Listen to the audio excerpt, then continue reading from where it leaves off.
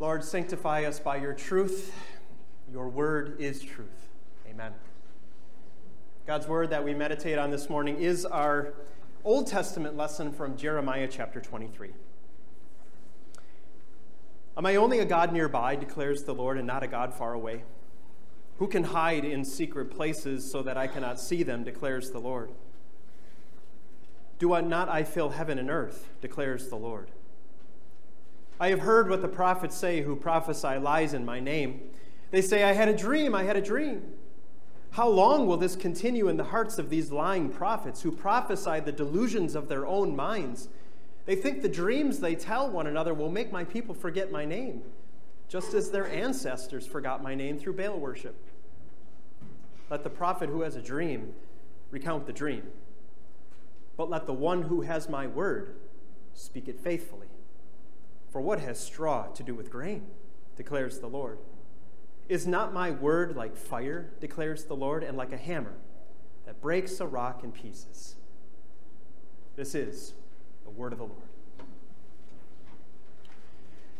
Do you know what the longest war in world history is? If you do a quick internet search, you'd find it. It's called the Reconquista. And it was fought between the Catholic Spanish Empire on the Iberian Peninsula, which is Spain and Portugal. And they were fighting against the Moors, or the Muslims, who had come up from Morocco and Algeria, northern Africa, and invaded that Iberian Peninsula. This war started in 711 AD and didn't finish until 1492. A 781-year war. That is a long war. To put that into perspective, it's 3 times longer than we have been a nation here in the United States. But that's not the longest war, actually, in history. You won't find this one if you do an internet search. But it's a war that has waged on for, depending on how long you date the earth, how long you age it. If it's 8,000 years, 10,000, 12,000, whatever, however long you decide on the earth has been around, that's how long this war has been waging. And it still goes on today. And it's a war that is much different than any other war in the history books.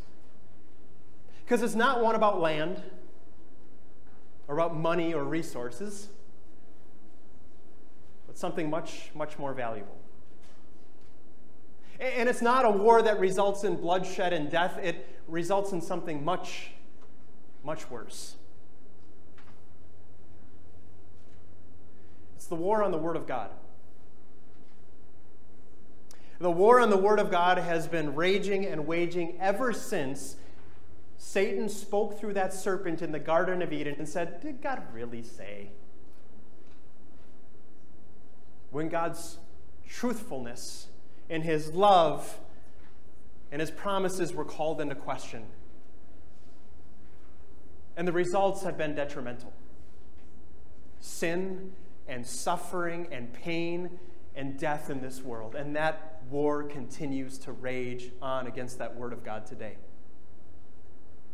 Those who continue to twist it and change it and add to it and subtract from it and soften it. Those who are enemies of that Word of God. And the result is many wandering from the faith, away from Christ, away from grace, and into the prison of hopelessness and despair and doubt and potentially eternally hell. It's a war that continues to wage on in our day here. But not just in the world. Not just out there, but unfortunately even within the Christian church. That there are those, even within the Christian church, that Satan has duped and misled to believe in the lies and to set aside that truth of God. And this is one of Satan's favorite tactics, because if he can get the religious leaders, if he can get the people in the positions of leadership to buy into his lies and then to share them and teach them and preach them, oh, the damage he can do. and what damage he has done throughout history. About 2,600 years ago, the prophet Jeremiah was in a seemingly losing battle. The war against the Word of God was raging, and it seemed like things were going to be lost. You see, Jeremiah was a true prophet of the true God, but he was just one voice among the many, and the many were not listening to him anymore. There were these other so-called prophets who weren't prophesying the words of God. They were prophesying their own words, their own dreams, their own lies, and they were leading God's people away from him. And here in our lesson, God comes along the side of Jeremiah and commiserates with him.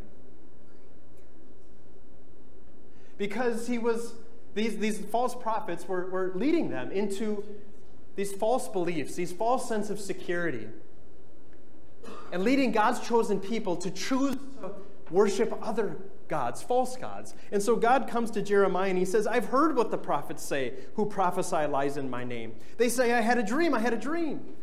How long will this continue in the hearts of these lying prophets who prophesy the delusions of their own minds? They think the dreams they tell one another will make my people forget my name, just as their ancestors forgot my name through Baal worship. Jeremiah, and just a couple of other prophets at the time who were holding on to that word of God in its truth and purity, were in this seemingly losing battle. Their lives were in danger. They were being threatened. And throughout Jeremiah's book, you hear him lament and wonder, is this all worth it? Is this a battle worth fighting?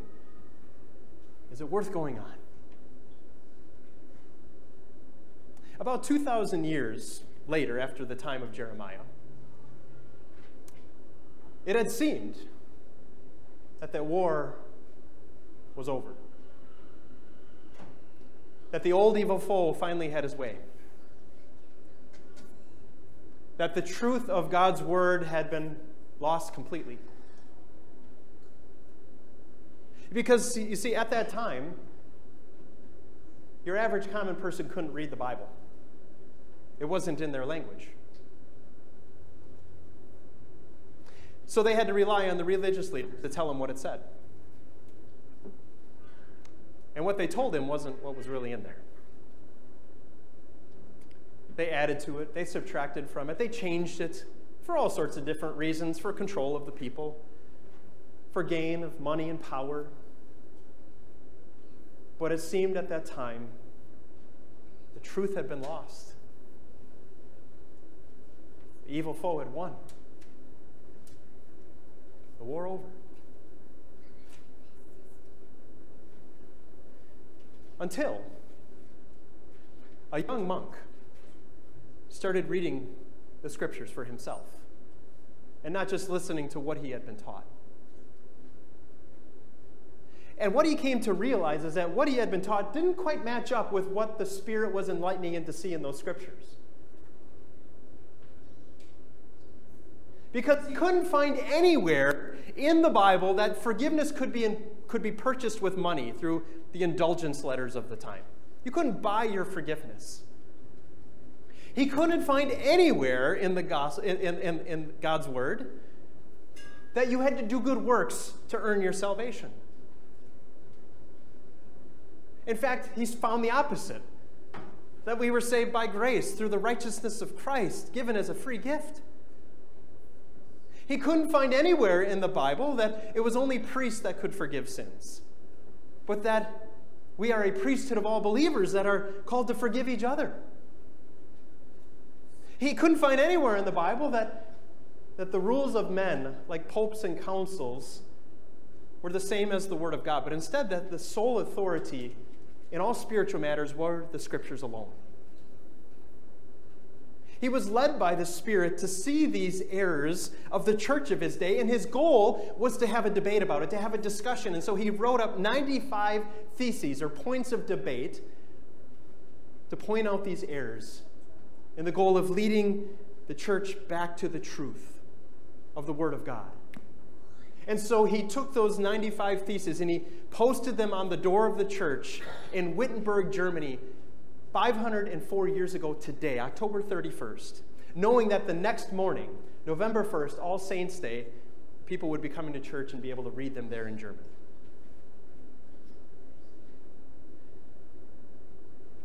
This man named Martin Luther didn't quite know the firestorm that he would start through that one act of putting those theses on that church door.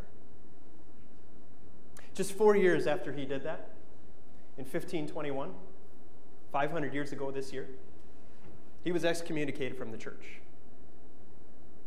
A bounty was put on his head for his death.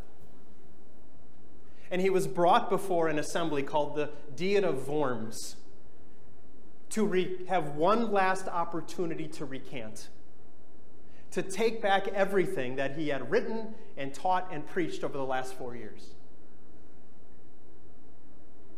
And Luther writes himself that it was in that moment, standing before the emperor himself to recant his writings, that he was afraid and wondered, is this a battle worth fighting? The church is against me. The whole empire is against me. My life is on the line. Is it worth fighting this battle anymore?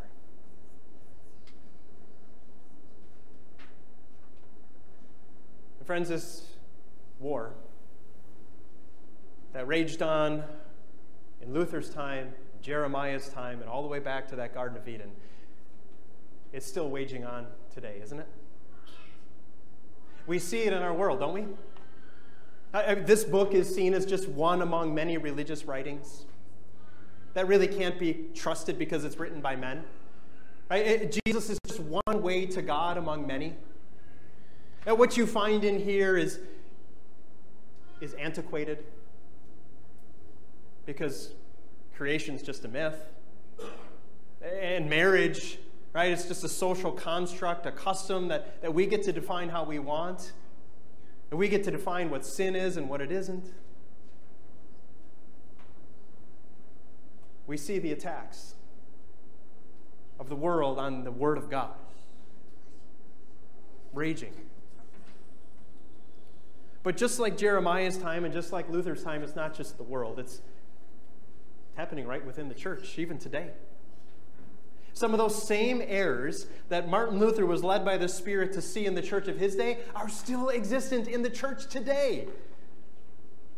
In the Christian church, in some places, it's being taught that you have to do good works to please God and to go to heaven.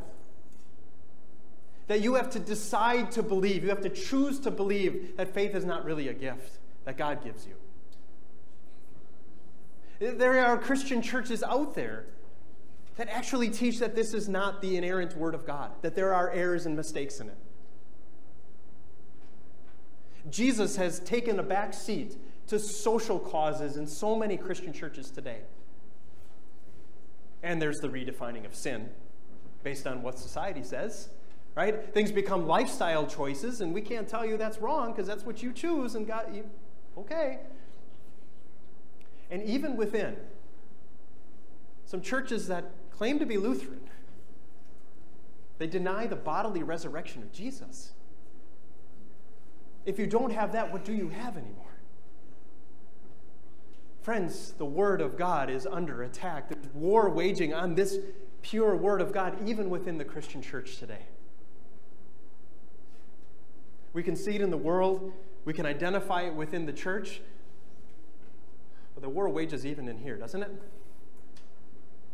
Because that sinful flesh still bristles against the Word of God. It still doesn't want to hear some of it. And we still have Satan coming to us with that age-old lie. Did God really say? He can't be serious. Really, all of that doesn't apply to you anymore. It doesn't really matter. I mean, how can God really be truthful and loving if, look at your life, look at the world, right? There's still that human nature within us that thinks that we still have to do something to make ourselves right with God, that somehow our good works count towards something with God. the war that's waging even inside of us ourselves against this Word of God.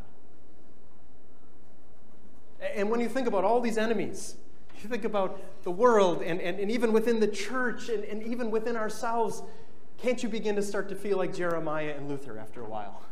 Is this worth it anymore? Why fight? Why keep going on? Is it worth the battle anymore? So what do we do?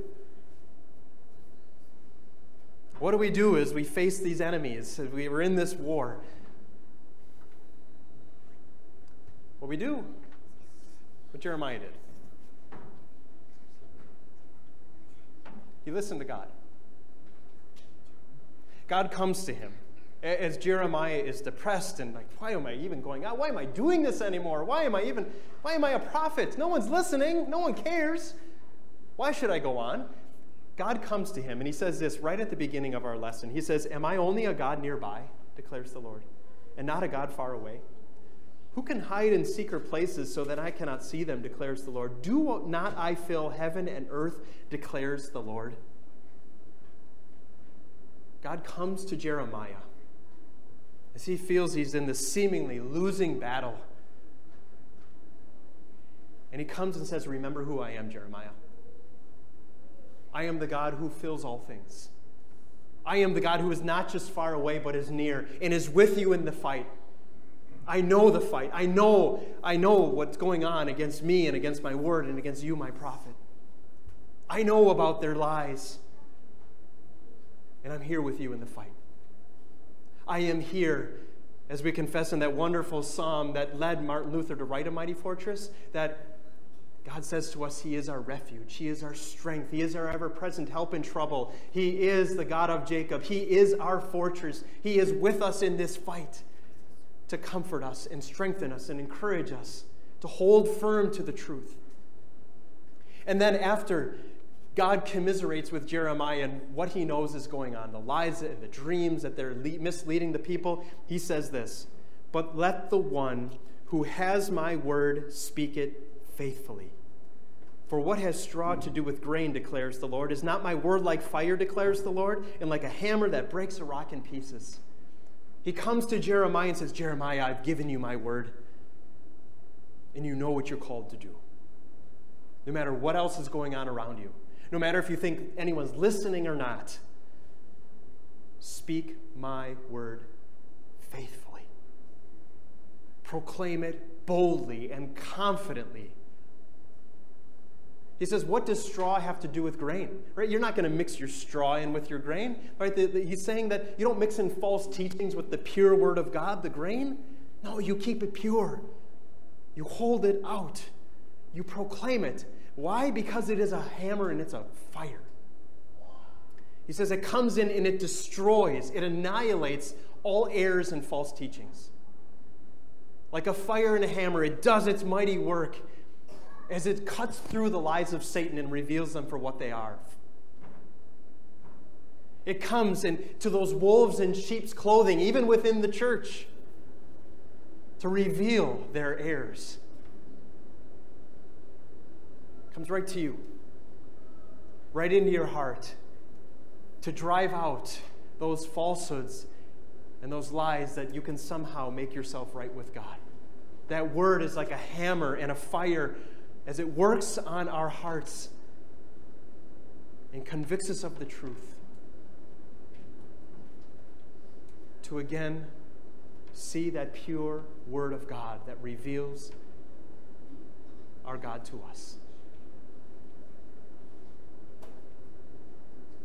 Like Jeremiah, we are given this word to speak faithfully to those caught in the web of lies of Satan, to one another, to ourselves. What do we do? What do we do when we feel like giving up and this battle's not worth fighting? We do what Luther did. He stood trembling, afraid before that Diet of Worms, where he was told to recant everything he had written and taught and preached. But by the power of the Holy Spirit, he was able to speak that word faithfully. And at the end of the speech he gave there in front of the emperor, he said that I neither can nor will retract anything. Here I stand. I cannot do otherwise. God, help me. In the face of danger and death, Martin Luther held firmly to that word of truth and proclaimed it boldly. Let the one who has my word speak it faithfully. Friends, this is what we are called to do. In the war that wages on it, and we have the promise it's going to wage on until the end. We heard it in our gospel lesson. Jesus tells us there's going to continue to be enemies of the church and even in the church that we have to go to battle with. But the comfort is we know the outcome. We know that there will be an end to the war, and we know who the victor will be. In that second verse of A Mighty Fortress, we sang this. We sang, with might of ours cannot be done. Soon were our loss affected. But for us fights the valiant one, whom God himself elected. You ask, who is this? Jesus Christ it is, the Almighty Lord, and there's no other God. He holds the field forever. Friends, we know the outcome of this war because this Word of God